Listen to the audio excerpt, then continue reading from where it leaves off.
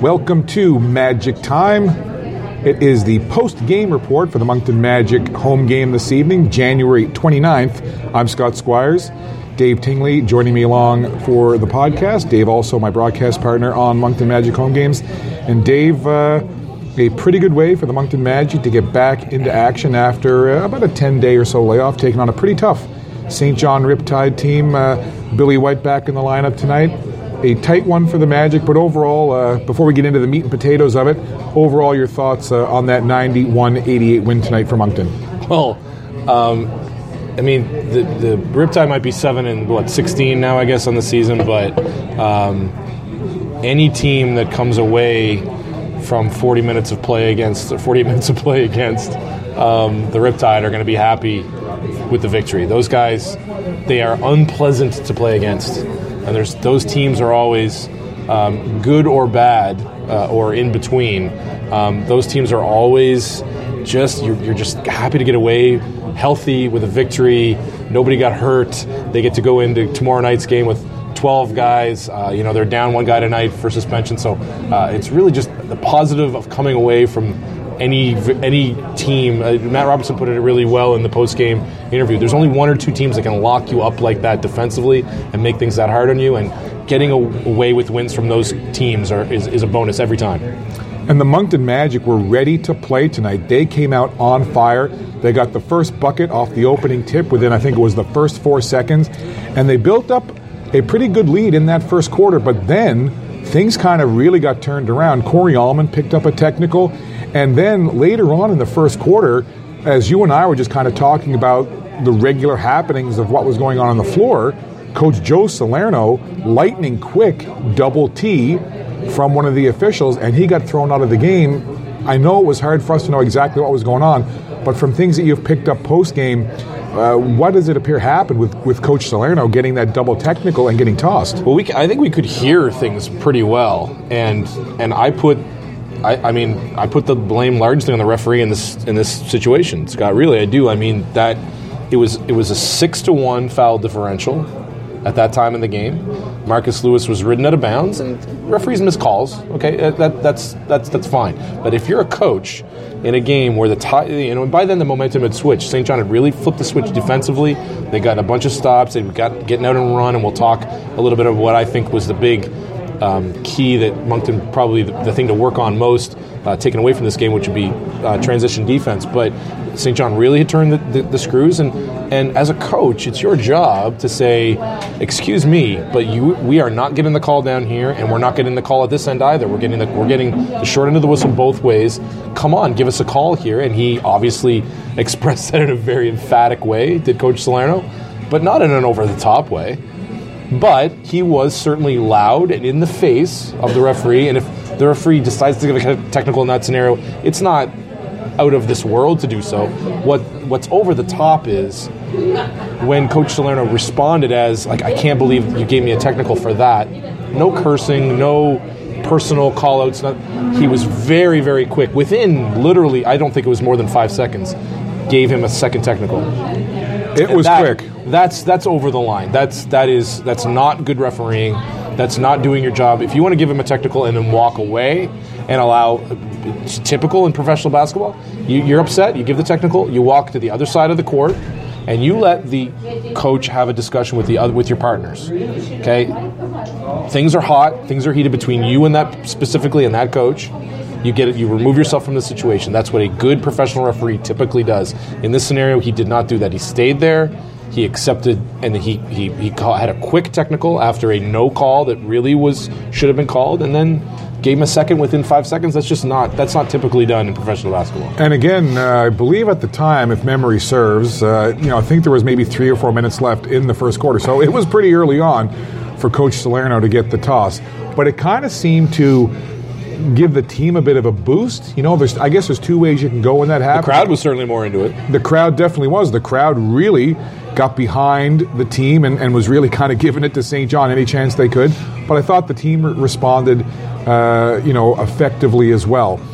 This St. John Riptide team, you talked about how tough they are defensively. St. John and Moncton, statistically coming into tonight, the top 2 defensive teams in the league.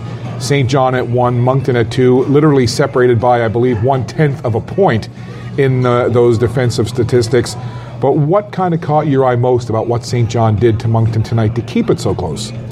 Well, they turned them over not so much the turnovers. The turnovers weren't high for Moncton. 12 turnovers isn't an extraordinarily high number. But when you turn those 12 turnovers into 21 points, averaging almost 2 points off each turnover, that's an extraordinary conversion percentage, for one. Moncton forced 17 turnovers and only scored 16 off of those, conversely, right? So that's a much lower percentage. But what they did was they forced Moncton, at the start of the game, was getting whatever they wanted. Billy White, very easy shots early. Corey Allman, very easy shots early. There was some sort of an adjustment that took place.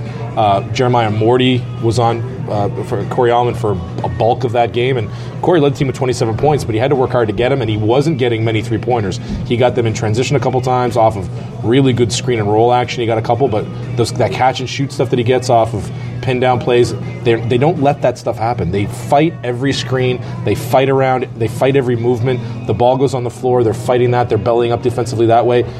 Most teams will allow the swing of the ball around the perimeter a little bit. They'll allow that. They won't expend that energy to get in every passing lane. St. John doesn't do that. They get in the passing lanes a lot, so they just make things more difficult for you offensively because they know at the offensive end of the floor, things don't come terribly easy for them.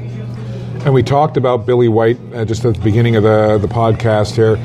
But his first game action since New Year's Eve over on the island, he was recovering from a wrist injury. But Billy White, and I said it in the broadcast, was doing Billy White things tonight. What can you say about Billy White that we haven't already said? But, Dave, maybe just a couple of comments on your thoughts on his performance. He looked really explosive. It looked like he was really chomping at the bit to get out there. A guy like him, a competitor like him, having sat off. It's not like, we said it on the broadcast, it's not like he had a knee or a foot or something where he couldn't move. He could move. He could get in there, and it was just that wrist. And that sometimes is even more frustrating. Like, I can get out there and run, I can compete. It's just this stupid pain in this, it can be really frustrating for a competitor. So you can see he really wanted to get out there. And he had some rust that he shook off a little bit, and I think he maybe in the second half, he sat out most of the last 8 minutes, I think, of the third quarter, and he subbed himself out, and it looked like he was maybe, I need to get a second wind here. I've expended a lot of energy in my first game back, and he saved it. And in the fourth quarter, he was terrific again. He was terrific in the first, got off to a great start, and terrific in the fourth. And in both quarters, he looked really explosive, and he wanted the ball late, like we talked about live in the broadcast. He got that ball late, and that late three-point play was amazing. He can do it all. And at the defensive end of the floor, he was a difference maker, and he can be there. And that's something that we missed in him a little bit. It looked like before he took this break, when he was playing with the wrist, when it was banged up, it looked like he was a little tentative offensively. He didn't look tentative on either end of the floor tonight. Well, he was great tonight, and there was one particular sequence where he took TJ Maston, who was great for St. John tonight, but kind of took him on one-on-one down in the low post. He made a spin move to his right and then spun back to his left and left Maston in his dust and got the easy bucket. But again, Billy White was just tremendous tonight, and it was nice to see him back in. Another player that we got a chance to see for the first time at the Avenir Center was Marcus Lewis. Yeah. And he hit a three-pointer at one point, Dave, that he was pretty close to the center court logo there. But what did you like about his game tonight? Well, defensively, I mean, really, the Magic had two scores tonight. Corey Allman and Billy White combined for 55 of their 91. So Marcus Lewis wasn't tremendous offensively, but he contributed. I think all of his 8 points came in the fourth quarter. I don't think he scored before then. So he stepped up late, but throughout the game he was tremendous defensively. That length of his athleticism, he's a great compliment for Wayne McCullough, who got into foul trouble early and went out and came back in. But they were on the floor together at the end of that fourth quarter, and as much as they both had struggled offensively, and Wayne struggled mightily all game, they were massive for defensive possessions late. Marcus was great, grabbed a couple tough boards. Wayne came in and on 4 straight possessions disrupted everything that the St. John Riptide did defensively. So the two of them kind of looks like it's going to be Wayne starting and then Marcus coming off the bench for him and playing off of each other. That's going to be a terrific combo defensively and offensively for them. We are live on location at St. Louis Bar and Grill on Mountain Road in Moncton. We really appreciate St. Louis Bar and Grill, both the Moncton and Dieppe locations, being our presenting sponsor for Magic Time. And we're hanging out here tonight, having a couple of beverages. I know we got some food on the way. And you know what? I got to listen. Yes, they're the sponsor of the podcast, but even if they weren't, I'd be coming and hanging out here because the staff are so friendly. We were here way before this was ever a podcast. That's a really good point. Really true. We came here every night. Yeah, the food is delicious. Lots of different kinds of food you can get. And look, our food's coming now. That was like almost very good timing right there, Dave. My boneless wings. Boneless wings. I'm going to go light tonight. I'm just having some chicken noodle soup. It's not your cheat day. It's not your cheat day. Of the Lipton packet? Well, it's a magnificent and a lovely soup.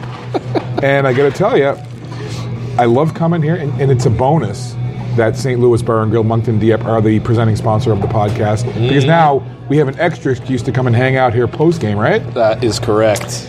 So let's get back talking about the game now. I referenced him a second ago, TJ Maston, when I said, that Billy kind of put him in the spin cycle and got that bucket. But he was great tonight. He led all scorers this evening with... what did he have tonight? 29 and 18. 29, my goodness, 29 and 18. Only his 10th game with the Riptides, one of their newer players, but he was wonderful. What did you like about his game for the Riptide? Well, he carried them in the second half. He did the bulk of his damage in the last three quarters. They, I imagine, did a good job early on him, but he's strong and big, but he knows how to use that size more effectively than most guys. He's nimble with his feet. He's got good footwork. And he can finish in a multiple ways under the hoop. Like he's got a soft touch with both hands, so it serves him well. He's got a lot of G League experience, so he's been in high level leagues. So he just knows how to get the ball in the basket. And look, there's no slouches out there defensively. I mean, Joel Ndondo and Denzel Taylor are no slouches on that end, but he just knows. And it wasn't that they were defending him poorly. He's got a nose for the ball. He's smart. He's got really good basketball sense. Like he knows the open areas to slip into when plays break down for St. John and gives them an outlet. So he's kind of almost defense proof a little bit, right? If with a guy with that size who can move as well as he does on a team like St. John that doesn't have a lot of shot creators, he's really good at kind of moving into those open areas and giving them an outlet to finish around the rim. And something interesting as well, you and I talked about it in the broadcast, which you can see the archive and replay of the game at NBLC Live. Free preview is still on until, I believe, February 2nd or 3rd. But, you talked about Corey Almond not hitting from the outside, typically so deadly from outside the three-point arc. But Corey was more of a mid to short-range jump shooter tonight, and as you said, points off transition. But how about Duke Mundy stepping up and hitting several shots from outside the arc? Kind of a bit of a new wrinkle that we've seen to his game. Yeah, Duke's not known as he can make that three, but he's not a three-point sharpshooter. But he was 4 for 4 early. Turned out to be the only 4 shots he made all game. He was 4 for 11 from the field. Really didn't get it going. It looked like he maybe of everybody was still maybe a little bit banged up, of the guys that are coming back from injuries that they've had. Looked like he maybe was still a little bit compromised. He subbed himself off 1-2 in the third quarter. Didn't really have that explosive lift that we see from Duke. So probably he might that might be something that we see tomorrow night. Maybe his minutes aren't as high, but I mean, again, he was terrific defensively too. I mean, the thing that all these players can lean back on if they're struggling on offense is defensively, and that's why Duke and Marcus and all the new guys, Freddie McSwain we haven't talked about yet, who was good at the defensive end of the floor, didn't give him a heck of a lot of offense tonight, but he's gonna at some point, I'm sure. But these guys, when they're not contributing, they can always contribute defensively, and that's what these guys are so good at, the team from top to bottom. Now the big man, Nick Evans, we referenced him not being available. He was serving a automatic 1-game suspension because of technicals he picked up in Moncton's last game versus the Island Storm. The other question is, tomorrow night, will Joe Salerno be on the sideline? He will not be on the sideline tomorrow night. So no Coach Salerno tomorrow night. So the London Lightning in town. It'll be the Moncton Magic taking on the London Lightning. So I guess it'll be Elvin Mims again, the main guy, with a kind of a coaching by committee. But just to go back to the Moncton Magic for a sec, Dave, look, we've talked before on broadcasts especially, but on the podcast as well, about the National Basketball League of Canada, for the most part, is a bit of a transient league. You get quite a few players coming and going for various reasons, and more power to them. Yep. But the Moncton Magic specifically, a somewhat different-looking squad, as we are here now at the end of January, than they started with. Yeah. And I ask you that because I want to know what you think of this team now what it is you like about them and what you think their identity is with the personnel they have now. Yeah, well, it's a really good question because we talked about it on the broadcast tonight too about how Kalist and Almond and different guys were being effective, and McCullough, another guy, being effective playmakers early for them when they had in their fold guys like Doug Herring and Jahi Carson. They had, okay, those guys are going to be our playmakers. Those guys are going to be the guys that late in shot clock can penetrate and kick and create shots for other guys, or initiate the offense really effectively and put other guys in positions to succeed. And now, without that in the backcourt, you got to lean on other things. And they were doing a really good job of.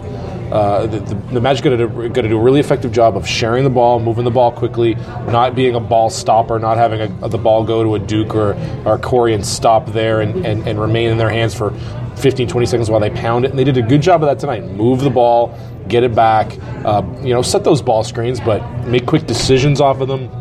Don't let the ball stop. And I think they did a really good job of that tonight. And that's going to be their identity. Move the ball, share it, multiple guys getting touches, and but also, it's going to come to Billy and Corey, and those guys are going to be the guys that I think that they're going to, if they are running a specific play for a specific person, it's going to be there. And you saw them go to that in the fourth quarter. They were patient. They got the ball in the wing, and they let Billy, whether he needed a screen or not, get to that low post area and do his thing.